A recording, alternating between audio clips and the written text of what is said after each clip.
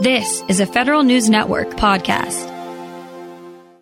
Okay, federal contractors, listen up. Presuming you can keep your company alive until the other end of the tunnel we're in, can you actually prosper? For some advice on navigating the next few months, we turn to the CEO of Innovation Advisors, BMNT, Pete Newell. Pete, good to have you back. Thank you. Briefly tell us about your own company, the consultancy. You don't have offices or regular hours or any of that kind of accoutrement, so you're pretty agile even in a situation like this. I think that, we embrace the concept of entrepreneurs, folks who need to get out of the building to engage people and learn things. So while we do have offices in Palo Alto and DC and London, the vast majority of our folks can never be found in those offices. So BMNT for 7 years now has really worked in a distributed manner with people accustomed to working off of Slack and on phones and on Zoom and Google Chat. So all that's kind of a natural act for us. We don't have a set schedule for people. And so kind of the transition to this environment was pretty easy for us. So folks are actually working harder now than they were before because they're engaged with so many different types of people. And you have written pretty extensively about how companies, federal contractors, can stay alive in this. What are the top strategies for just basic survival? I mean, without the revenue, it's pretty hard. Truly, the longer this crisis goes on, the more debilitating it is for small companies, particularly contractors who have lots of downstream issues as payments are delayed or contracts are delayed and they can't close things. And it's hard. I say first and foremost, the first bit of advice I give to any CEO of any company of any size is you can't wait to make hard decisions, nor can you make decisions by committee. This is in crisis. This is your job as a CEO, is to know the cold, hard facts about your company and actually make hard decisions. And then beyond that, there's lots of, individual things that folks ought to focus on, like first, keeping the company alive and taking care of your people. Because you want to have a company at the end of this. Sure. And in some ways, your Army experience seems to inform this type of approach. At some point, somebody's got to make a decision and go with it. And sometimes the lack of a decision is worse than no decision, sounds like. Sometimes that's true. And I think that I actually had this conversation with somebody the other day about the difference in wartime decision-making and peacetime decision-making. At peacetime, there was time to meet with the staff and get a staff assessment and, come up with a consensus and work through things. And in times of crisis, in the middle of a fight, you had to make cold, hard, fast decisions based on the facts as you knew them. And you needed to be comfortable making those decisions because at those points, not making a decision, was a decision. And that could very well cause the loss of somebody's life because you've just pushed the decision downstream. And sure. Sometimes it's okay, but in many cases it's not. And I guess one of the emerging facts in this whole thing is this $2 trillion bill that Congress passed and the president signed. And turns out there's a lot of contracting opportunity in there. So maybe this is the time for some serious homework. Yeah, it really is. So I'll say it's a dichotomy because it's not going to happen tomorrow. But there is this great promise of, the $2.2 trillion package that was just signed. And now they're negotiating number 4, which is supposed to be focused on infrastructure. So if you can survive long enough and you have the ability to still do work, there are opportunities out there for you to do things. At the same time, and in particular we're finding, is our current clients have a very new normal that they weren't expecting, in many cases weren't prepared for. And they are desperately searching for the ability to continue the missions and keep up with their functions. And in that space, there is also opportunity to re-image yourself and provide different sets of tools, but to continue to be, incredibly value added to your current sets of clients or others around them. We're speaking with Pete Newell. He is chief executive of consultancy BMNT. And let's talk about companies that make stuff for a moment. Some of the big federal contractors, the established ones, are manufacturers. Some startups start up to make things.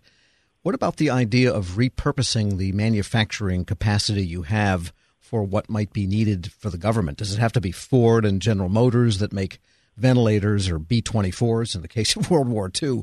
Or can smaller manufacturers have the agility to switch what they make to capitalize on what's going on? It's a great discussion. Not too long ago, in a classroom someplace, we got into a discussion about whether or not the United States had the capacity to do today what it had done at the beginning of World War II, which was completely change manufacturing lines to mass produce things for a defense effort. And so it was interesting to see over the past, couple of weeks how the first folks who started making things were those folks with 3D printers and folks at home, and there were designs out there, and like there was this mass movement of folks who had access at the home level and at the startup level who had the ability to make things, who suddenly changed what they were doing. This great story, Carbon, which is a 3D printer manufacturer, based in California, who, looked at lots of different things they could have done and decided that the one thing they could do the best, the fastest, was to print face shields for medical people. And without anybody asking and without, any national effort to do it, they just started doing it. And they connected with a network of manufacturing folks who just known each other for years and had come together and were trying to figure out who had capacity to do what.